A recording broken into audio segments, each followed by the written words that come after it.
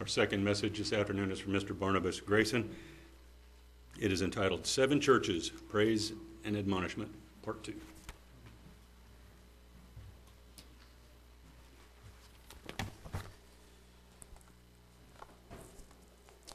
Good afternoon.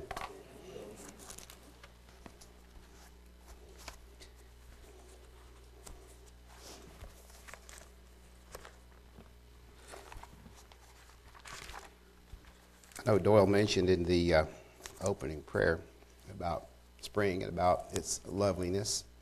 And it does put a little bit of excitement into the air, you know, anticipating warm weather, crops, flowers, all of those things that happen.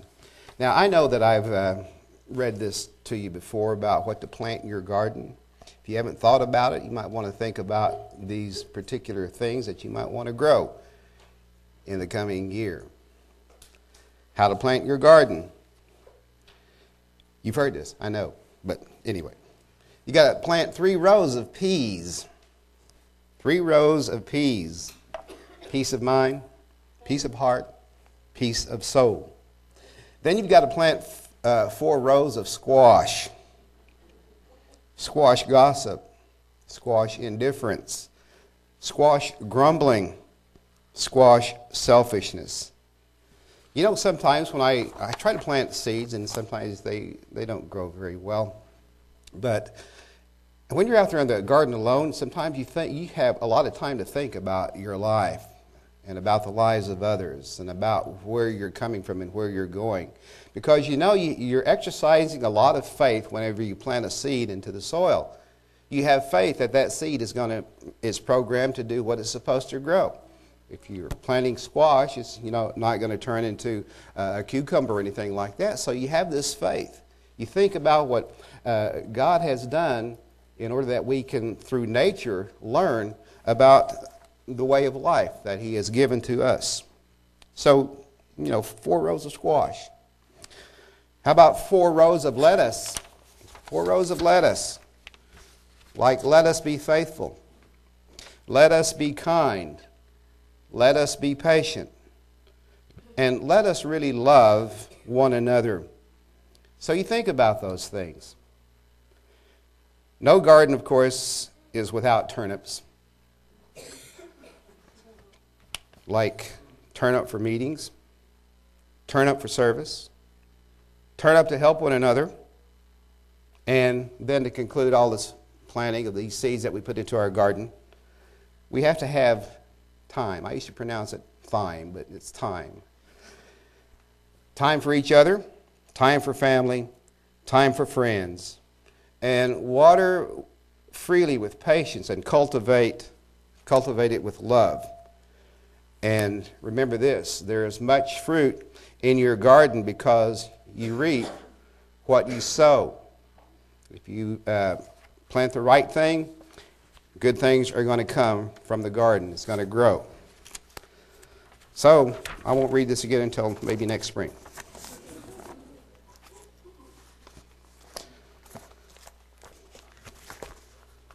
Okay, about a month ago, I was talking about the 7 churches, and I mentioned Ephesus and Smyrna.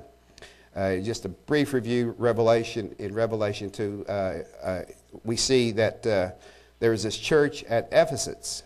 In its first state, they received the doctrine of Christ in all purity and dedication, but they had lost their first love, and they were admonished to return to that first love. Then we looked at the church in Smyrna. Its meaning means myrrh or sweet smelling savor, but there was a period of time when Smyrna went through a persecution and martyrdom. But we look at these churches and we can look at them as maybe just a group, because sometimes when you think, well, this is applying to the group, we forget to look at it as applying to us individually, that these words have meaning directed toward us today. So now we're going to look at the church in Pergamos.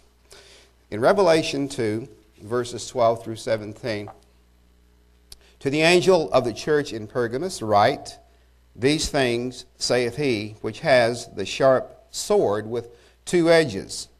You know, two edges, when you have a sharp sword, it pierces easily.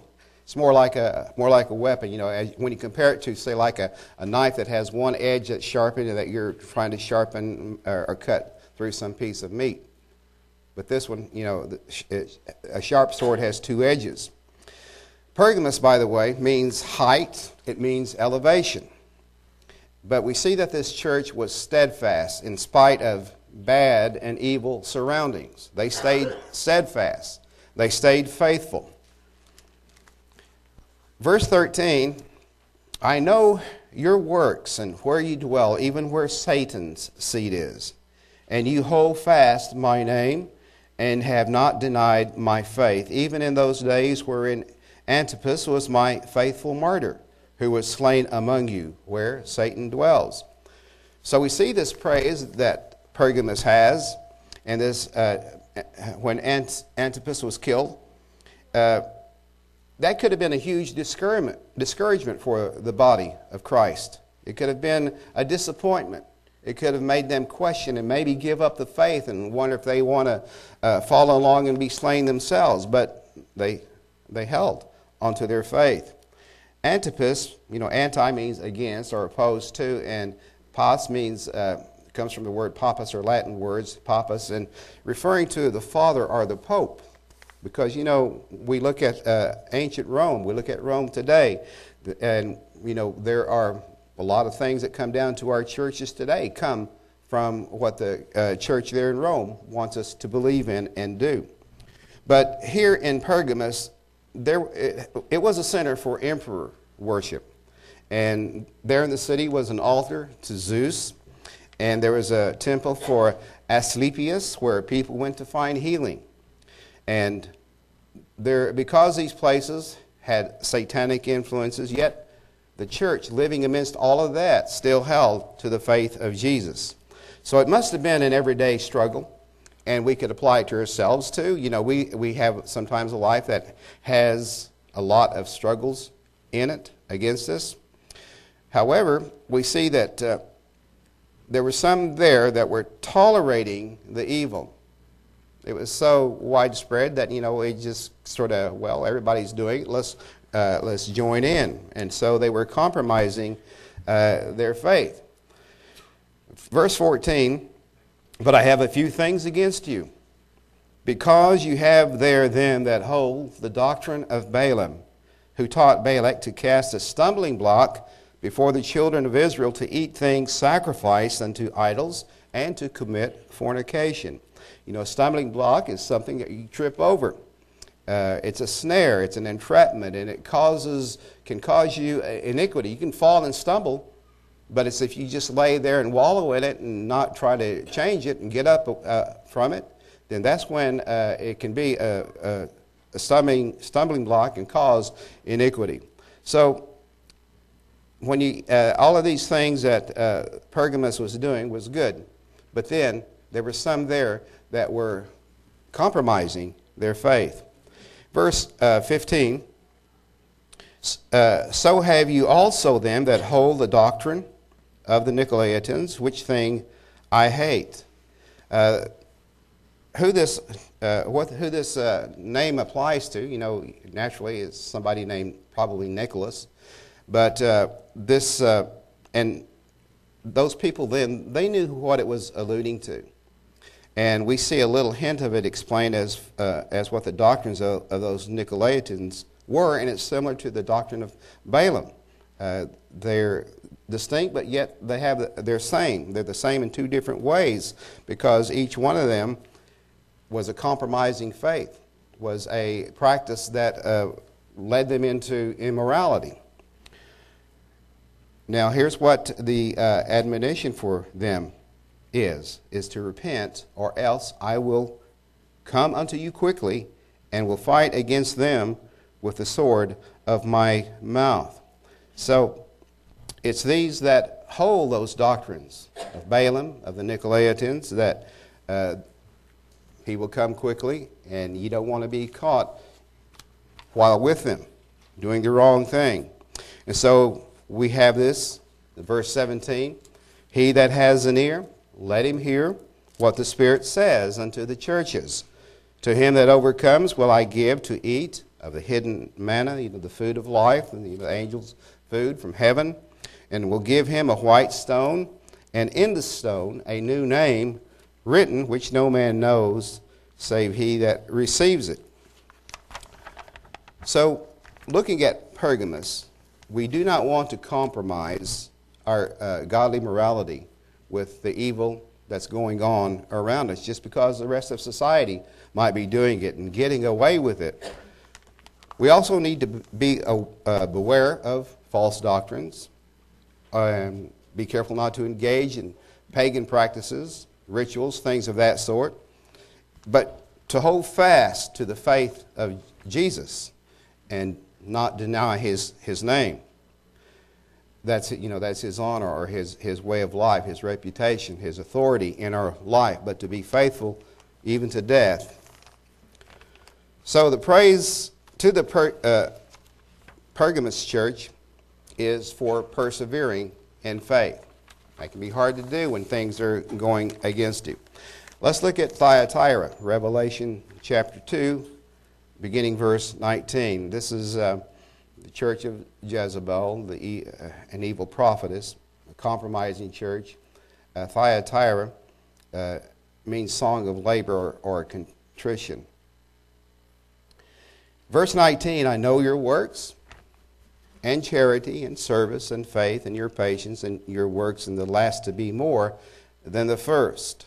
Notwithstanding, I have a few things against you, because you suffer that woman Jezebel, which calls herself a prophetess, to teach and to seduce my servants to commit fornication, and to eat things sacrificed unto idols. This is, similar to what was going on in the church at Pergamos. So this church, like them, they were tolerating the evil, the immorality that she preached. In verse 21, and I gave her space to repent of her fornication, but she repented not. So apparently she knew better, and she was of the faith, but had self-appointed herself to preach another doctrine that she believed in. And she was given space to repent from those things, but she refused, she didn't. And verse 22, behold, I will cast her into a bed, and them that commit adultery with her into great tribulation, except they repent of their deeds. So if you go along with these teachings, then you're bound to go along with whatever punishment befalls this prophetess and the doctrines. So she and her followers will come down with tribulation unless they repent. Verse 23, and I will kill her children with death. This children would be like the spiritual descendants of her teachings, of her doctrines, and also applied to them physically as well. And all the churches shall know that I am he which searches the reins and hearts, and I will give unto every one of you according to your works. So we see this as things being taught to the church as a whole, but you take these personally, and it will have a lot more meaning of things that we might need to change in our life. But unto you, verse 24, I say, and unto the rest in Thyatira, as many as have not this doctrine, and which have not known the depths of Satan, the deep things of Satan, as they speak, I will put upon you none other burden, but that which you have already have, or hold fast till I come. And he that overcometh and keepeth my works unto the end, to him will I give power over the nations.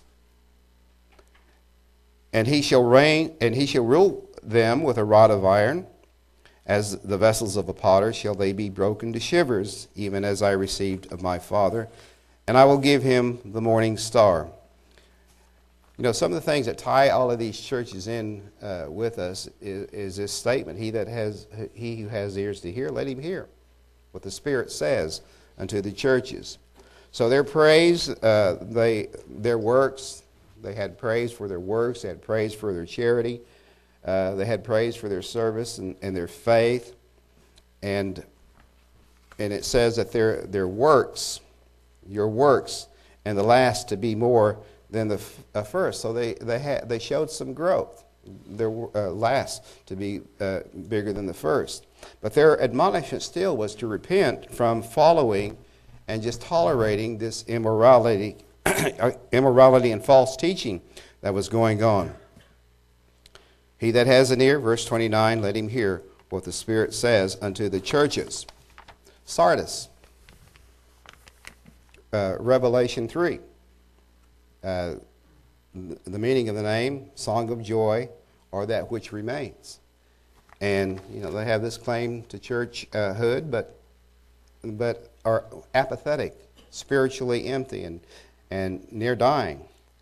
Now, if you have your Bible, you know that all of these are red letter words spoken to us directly from Christ. So here is a people ready to give in for whatever reason. Verse 1, unto the angel of the church in Sardis write, these things saith he that has the 7 spirits of God and the 7 stars. I know your works, that you have a name, that you live, but are dead. Again, you look at these words, Christ knows. He knows every one of us. He says, I know your works. He knows everything about us. And so they have a living reputation as a church that Jesus built, but in reality, they were lifeless. They were not complete. So they are given this wake-up call. Verse 2, be watchful and strengthen the things which remain that are ready to die, for I have not found your works perfect before God. Over in Matthew 7:21, I'm just going to read this. It says, not every one that saith unto me, Lord, Lord, shall enter into the kingdom of heaven, but he that doeth the will of my Father which is in heaven. So we see that we have a choice in doing the will of God or just going the opposite way. And sometimes, we lose our strength, we become weak, and for whatever reason, we tend to give up. We start to, when you plant your garden, if you don't water it, if you don't cultivate the dirt around it, you got to care for it. That way it will grow. But if not, it's just going to weaken. So you have a garden that's basically dying. Verse 3, remember therefore how you have received and heard, and hold fast and repent. If therefore you shall not watch, I will come on you as a thief, and you shall not know what hour I will come upon you. You have a few names, even in Sardis, which have not defiled their garments, and they shall walk with me in white, for they are worthy. So, we get this hint that, some of them have defiled their garments, which has led to them to be a church having spirituality, but really empty and near dying. Verse 5, he that overcomes, the same shall be clothed in white raiment, and I will not blot out his name out of the book of life, but I will confess his name before my Father and before his angels. He that has an ear, let him hear what the Spirit says unto the churches. Towards Sardis, we don't really see any praise, but they're reprimanded to wake up, to be watchful, because they were exhibiting some indifference, apathy, not really remembering what they were called to do, to be an active, living church. So everything they started out with was just about ready to be lost. Philadelphia, Revelation chapter 3. We know that this is a faithful and obedient church, and we know that the name means brotherly love. Verse 8, I know your works. Behold, I have set before you an open door, and no man can shut it, for you have a little strength, and have kept my word and have not denied my name. They have limited strength, but yet they have not given up on their faith in Christ, and they go on loving one another. So when you put all the good things mentioned as praises in all these churches, we find this particular body in very good standing. Before them is the door of salvation. It's open to them. No man can close it on them because they have not denied Jesus. They have not denied his name, his honor, his reputation, his authority. Verse 9, behold, I will make them of the synagogue of Satan, which say they are Jews and are not, but do lie. Behold, I will make them to come and worship before your feet, and to know that I have loved you. Because you have kept the word of my patience, I also will keep you from the hour of temptation, which shall come upon all the world, to try them that dwell upon the earth. Verse 11, behold, I come quickly. Hold that fast which you have, that no man take your crown. So Christ will appear in due time. We just have to hold on. Because he that overcomes, I will make a pillar in the temple of my God, and he shall go no more out, and I will write upon him the name of my God and the name of the city of my God, which is New Jerusalem, which comes down out of heaven from my God, and I will write upon him my new name. He that has an ear, let him hear what the Spirit says unto the churches. So we know that there is a sure reward, that Christ has gone to prepare a place for us. So, like Philadelphia, the church here means brotherly love. This brotherly love can be, found in fellowship, and we recognize it. We know that it is the love of God that just permeates every member of the church of God. Laodicea, Revelation 3, beginning verse 15. We know that this is a lukewarm church, half-hearted.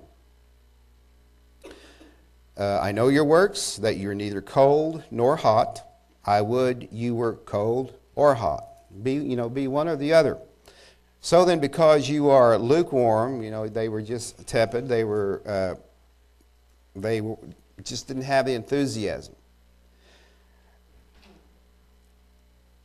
And neither cold nor hot, I will spew you out of my mouth. That doesn't really sound. The word spew is a little bit softer than what the word would mean. I will spit you out of my mouth.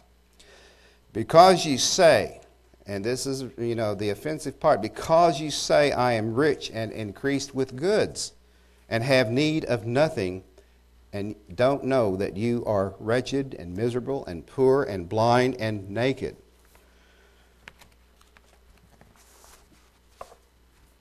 Okay, I have a scripture that I wanted to go to, Brian, but I didn't include this.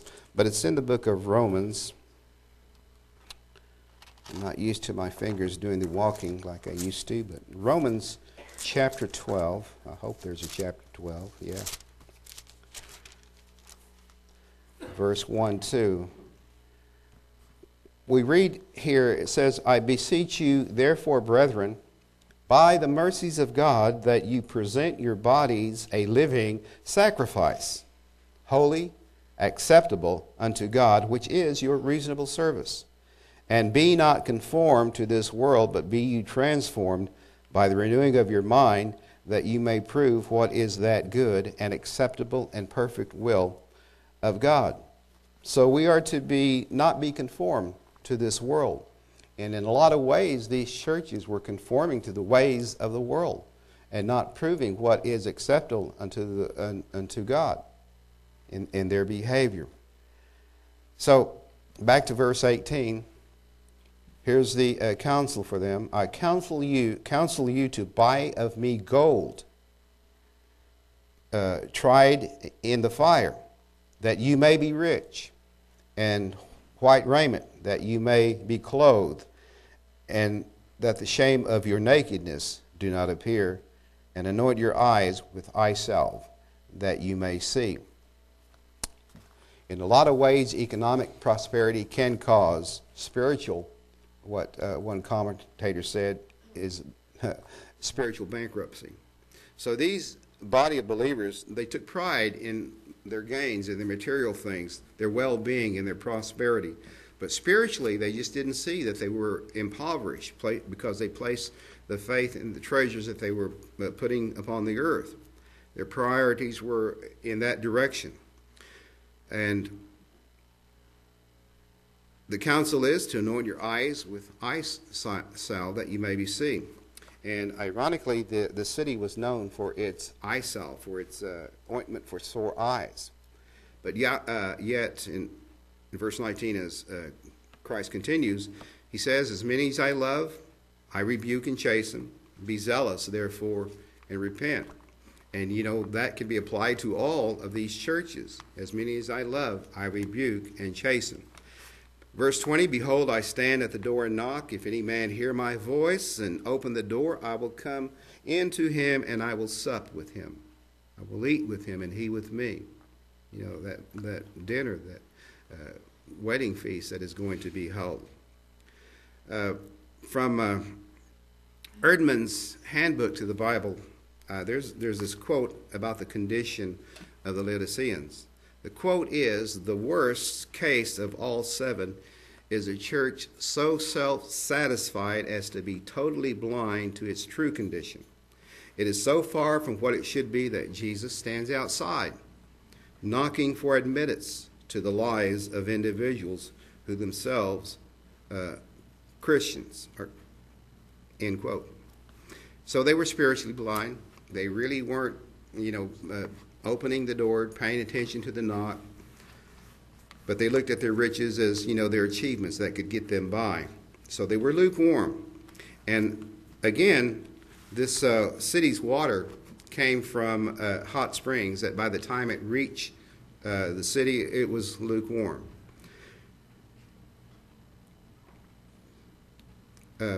21. To him that overcomes will I grant to sit with me in my throne, even as I also overcame and am set down with my Father in his throne. He that has an ear, let him hear what the Spirit says unto the churches.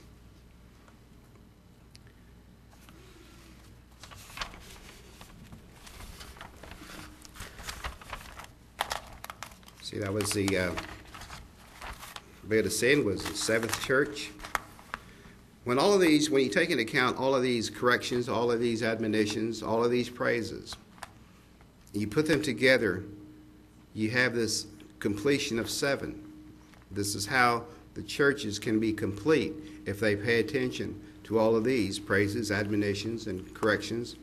And we see that one of the ties that we see that is through all of these churches, I mentioned that he that has an ear, let him hear what the Spirit says unto the churches. It's also the word that you see quite often in this is about overcoming. You see overcoming whatever, is brought out. To overcome, and on top of that, to repent, to change, to become the church that Jesus is concerned about. Because all of these churches have God's Holy Spirit. He's just trying to bring them out of their waywardness. So we can take these as meant for the churches as a whole, but more importantly, we should look at these as meant for us as individuals to make an attitude adjustment. In the book of 1 Corinthians, chapter 3,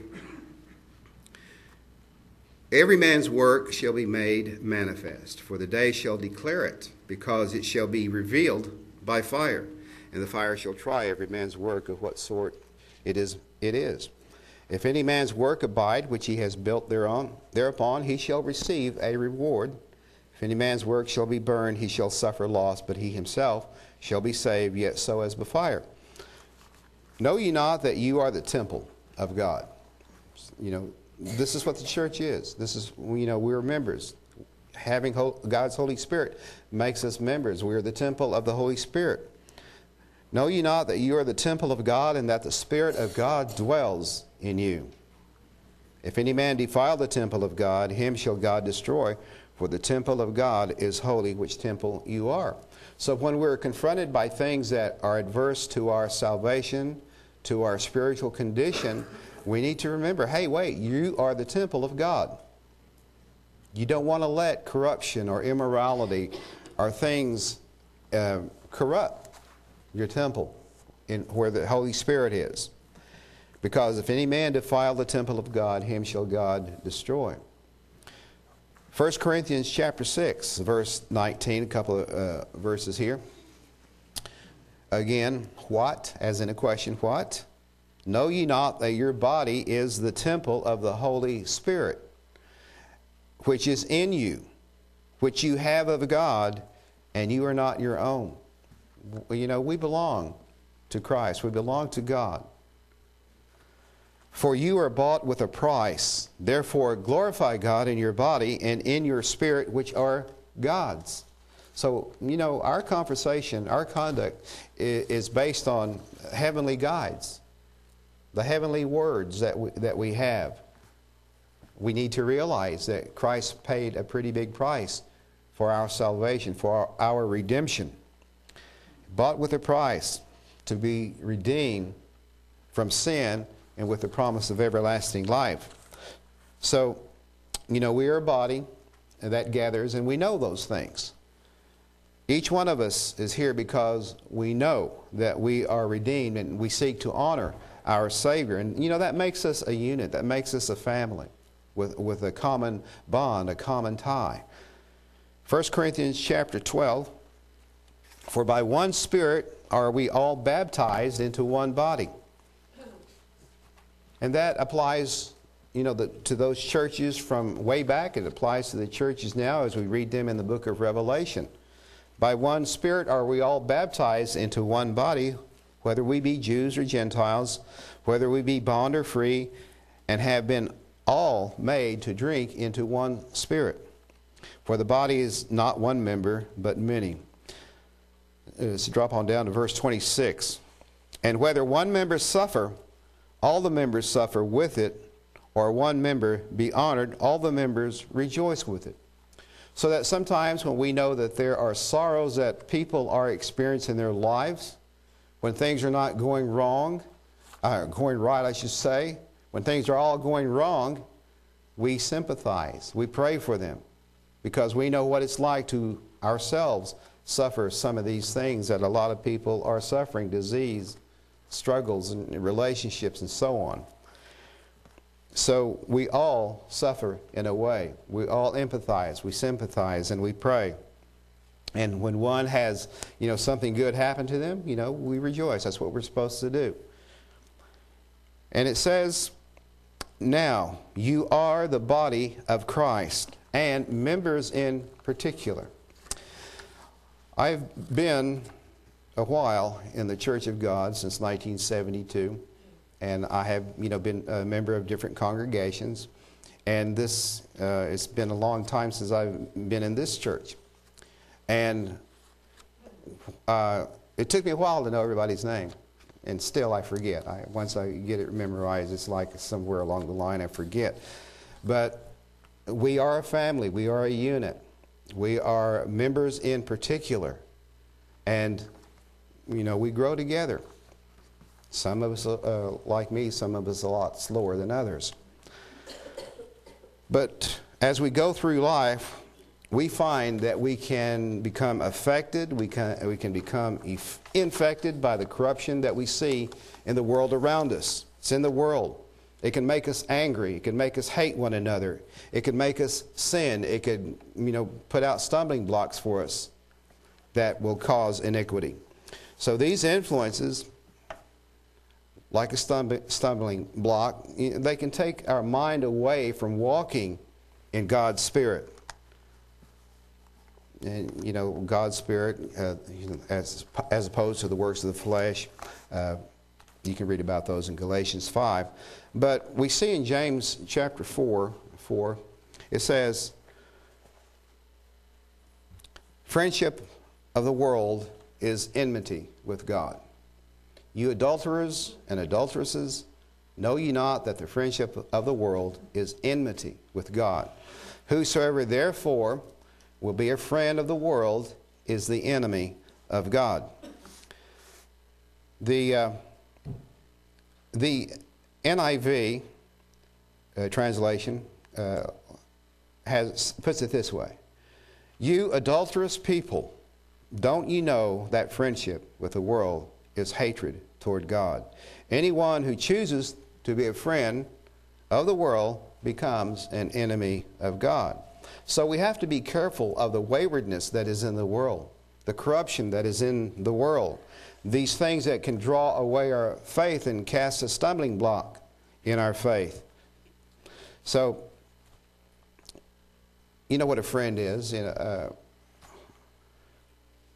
What is your definition of a friend?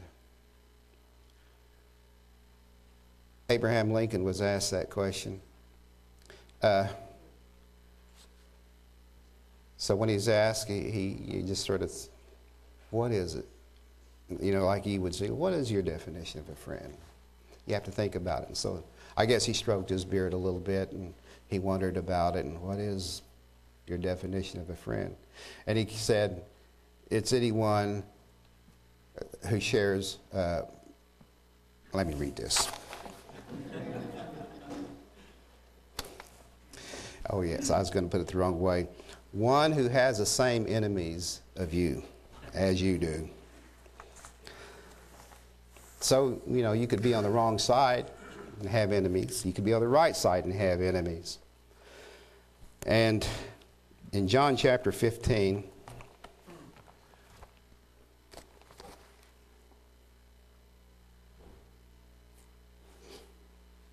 Matthew, Mark, Luke, John. John 15.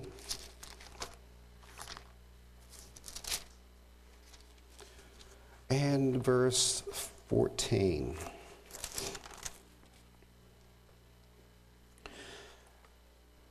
First, verse 13, greater love has no man than this, that a man lay down his life for his friends. And we know that's what Jesus did for us.